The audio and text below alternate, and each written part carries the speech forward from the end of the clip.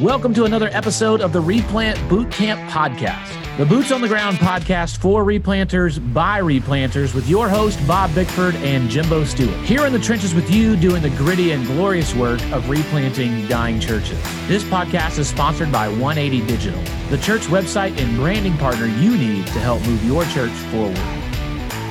Here we are back at the boot camp, back at it again. Bob, I hope you're ready for the next episode. Since our last episode, I have been hitting up a little bit of travel in the DC DMV, Maryland, Virginia area. It's been nice. I got to come up here, Maryland and Delaware Baptist Convention, and then the SBCV, Southern Baptist Convention of Virginia. I got to hang out with Colin Pugh, Replanter of the Year a few years ago, a replant team member now, our urban renewal specialist. And I got to preach at his church and hang out with him. I tried a DC classic Ben's Chili Bowl. Yeah. The original half smoke. You ever had that, Bob? What is a half smoke, JimBo? Yeah, I thought that was interesting too. It's basically just a big hot dog. I don't know why they call it a half smoke, but they use that term like everyone knows what it is.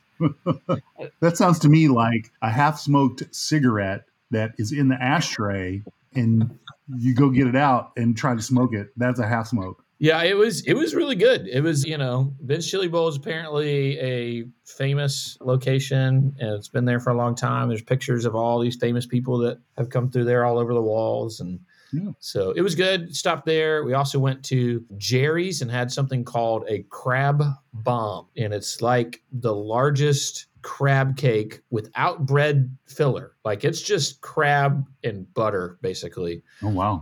And it's like they fill a bowl packed tight and then turn up and then smash it onto your plate and big old crab bomb. It was pretty good too. Yeah, that sounds really good. I've not done quite as maybe interesting things, but I've done Nashville-y kinds of things, no less. Okay, Nashvillian or Nashville, I guess you might say, if you're from here, Nashville, kind of a situation. Barb and I had dinner with Frank and Lori Lewis, a good friend of the replant team, Frank Lewis. Yeah. And we ate Emery wood-fired on a famous street called 12 South. And Frank and I had pizzas, and then we talked about church leadership and life, and our ladies got to know each other, and that was a lot of fun. And JimBo, we've got an Airstream coffee trailer that we're working on for 313, and I get to swap out a lock on the door on the Airstream trailer, and I got to hire a handyman for our locations. So, I've had some eventful times, and I'm not traveling, but JimBo, here's what I will tell you. When I moved from St. Louis, I was thinking, I don't want to ever have to deal with leaves in the backyard.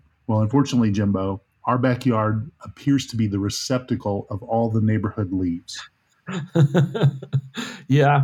So on the one side of our house, on the rent house that we have, there is probably, I want to say 12 feet of leaves blown into the corner. I mean, it's just unreal. Wow. That's been nice for me being up here in the DC and Maryland and Virginia area is seeing fall leaves. Yeah. That's not something I get very much of in Jacksonville, Florida. Yeah, I bet not. They're just about all gone here in Nashville. And so it's kind of sad. We were super busy unpacking and all that. So we got a chance to, we didn't get a chance to get out and see them. And then JimBo, my convertible, I did hear from the guy. I'm happy to say that the engine is torn apart. I am sad to say that he said it was going to cost more than he quoted me. So I will be sending out a QR code on my social media if you want to. If you want to contribute to the get Bob's convertible back QR code fund, we'll do that. No, I'm just joking about that. So if Kevin is listening to this podcast, which I know he regularly does. Yeah. Sorry, Kevin. I'm joking. So. Yeah, I had to replace plugs and coil packs on the 4Runner here recently. Oh, and ouch. I was surprised at 24 years old and 245,000 plus miles. Those were the original plugs in coil packs. What? Were you getting like 3 miles to the gallon? Oh my gosh. Original plugs. Holy cow. Yeah, I looked, I took the plug out. I was like, that's pretty impressive that they lasted that long. Huh. Well, Toyotas are great. I'm a fan of Toyotas. Yeah. I love my runner. I'm glad that it's still running. That's good. Hey, man, let's jump into today. over the past few days, I've been interacting with a lot of people between the Maryland, Delaware convention, the Virginia convention, and other conversations. And a conversation I've had is the importance of multi-generational ministry and how to do that and what that looks like. And so obviously this ties to 13 characteristics that we have. One of them is an affinity for multi-generational ministry. A replant pastor with an affinity for multi-generational ministry is able to connect easily with both the young and old in his congregation. So each group knows, not just feels, but knows they are loved, valued, and heard. And so all ages are pastored well. I wanted to break this down a little bit and go deeper into this characteristic and the importance of multi-generational ministry.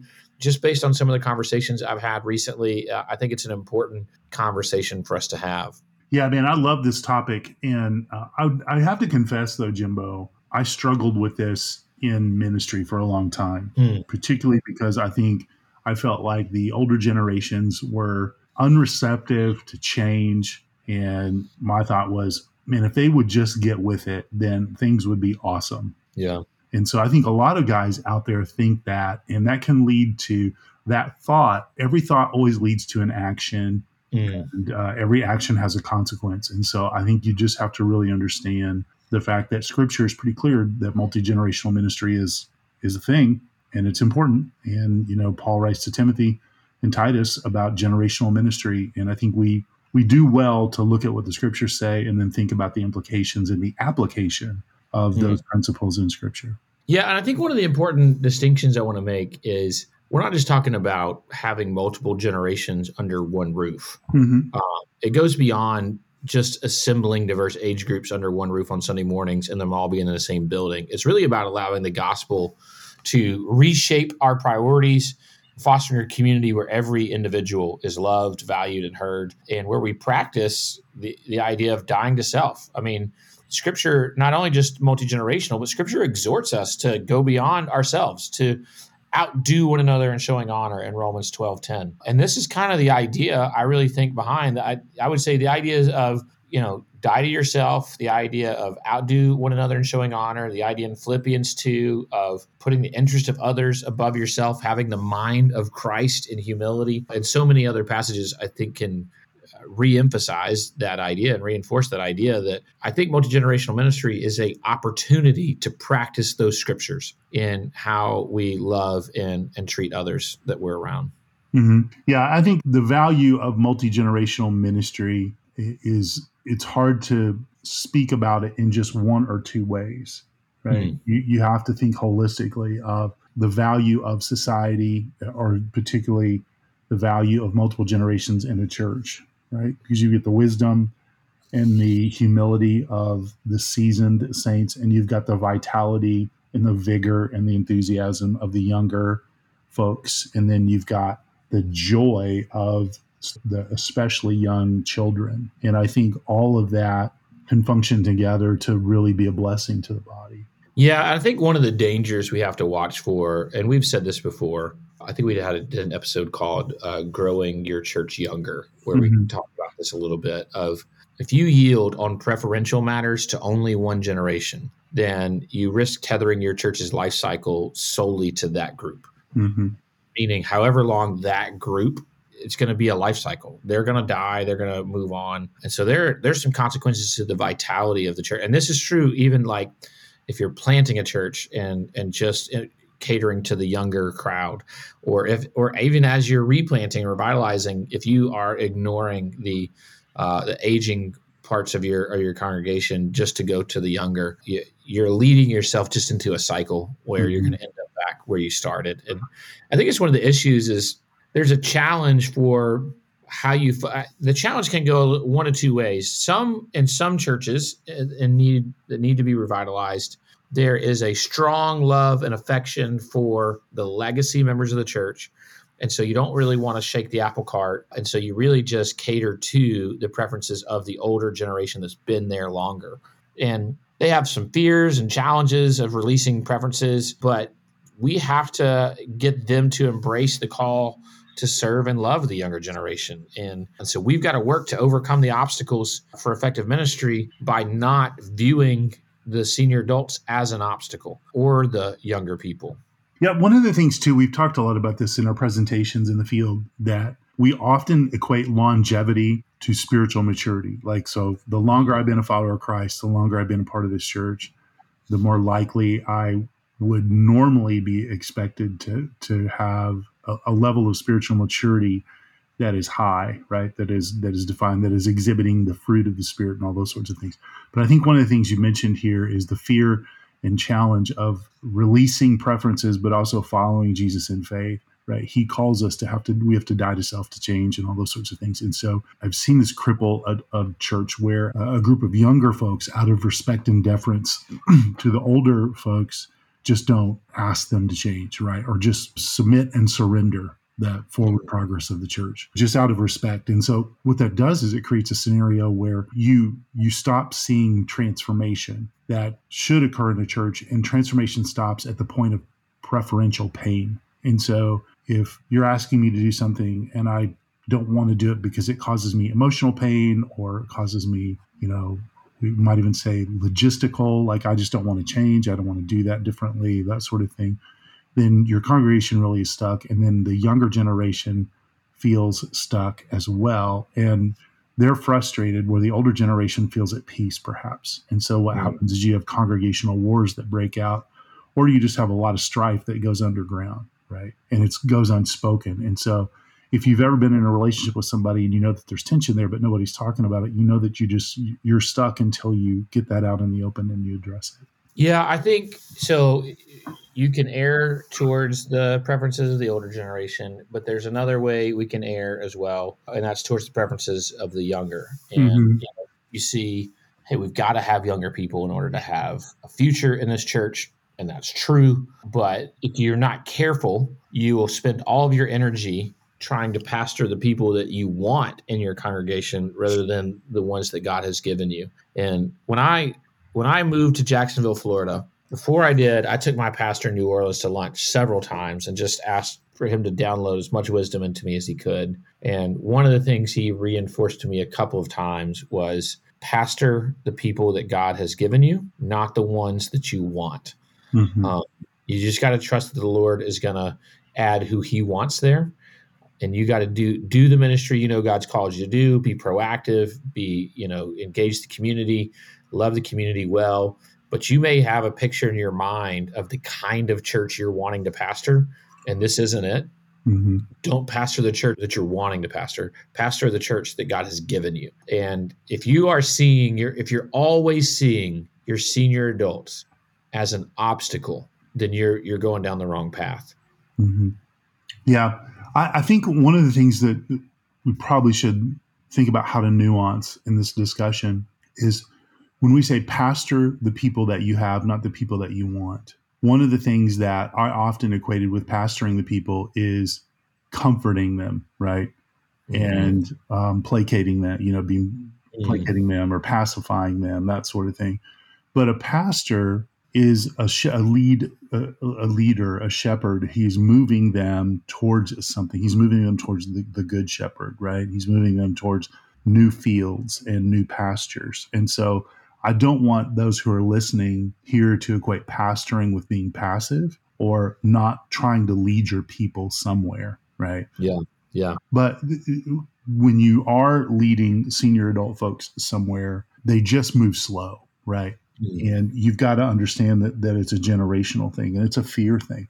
So perfect example, I was walking with Brandon, the founder of our company, that day. We were doing a walk and talk meeting, which was a lot of fun. And, we were just talking through some things. And as we were coming back into the church facility, we live in an urban area, and a lot of our campuses that we're affiliated with, they get a lot of trash. So it's not uncommon for us to be walking through the parking lot or around the building and pick up trash, right? Just that's, we want the place to look good. So I can tell you this, he's 31, and a 31-year-old bends down to the ground and picks up trash different than a 56-year-old. Right. Yeah. And so I was noticing after a while, like I would see a piece of trash and I would go to bend down and pick it up, and he would like beat me to it. Right. And so I looked at him and he goes, is your back hurting? You're moving kind of slow. Right. And I'm like, dude, I'm 56 years old. I've been over to pick up trash a lot different than you. You're 31 years old, right? It's just part of age, you know? And I can say in the last year, I have to take like vitamins and supplements, and I have to take this anti-arthritis medicine, and if I'm working outside and lifting and, cleaning and running the blower and all this kind of stuff, Jimbo, I just can tell you, like, even sleeping, Jimbo, I get sore sleeping. I don't know how I do it, but I do it. Yeah. So my age and stage means I move at a different pace. Yeah. But if you just let me only do what I want to do, it will lead me not to push myself to a point of pain. Same thing with older folks in the church. Yeah. We're not just saying, let them do whatever they want to do. But you've got to realize that as you lead them to do what God has called you as a church body to do in your geographical context, they're gonna participate in a different way than if they were much younger, right? No. And so it takes them a while to do stuff now that it didn't take them a long time to do. And so if you can get them to pray and participate and give their permission and then celebrate and affirm the work of the Lord, what's going on there, that's probably you're winning, and the church will win in mission, rather than expecting them to get out and knock on doors or do heavy lifting on a cleanup day or all those sorts of things. You just got to let them serve how they're wired to serve.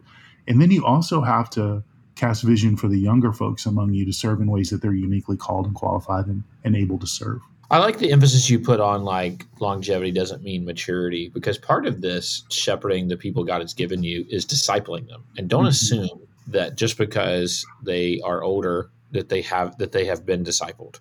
I mean, likely a lot of times they have not. And it's part of your responsibility to shepherd them. And what I don't want you to do is just work around them. It's easier to work around a stump than plow around a stump and go through it. That can be true of one or two people, but that can't be the whole congregation. If it's the whole congregation, then you got to sit there and figure out how to till that soil. And there are gonna be some people you just won't win over. There are going to be some people who will just not buy in. You're not going to be able to disciple them. You're not going to be able to lead them. And they're just going to be against what you do. And they may leave, or they may just stay and grumble the whole time. And there are those that sometimes you're going to end up having to just plow around. But that is not the congregation as a whole.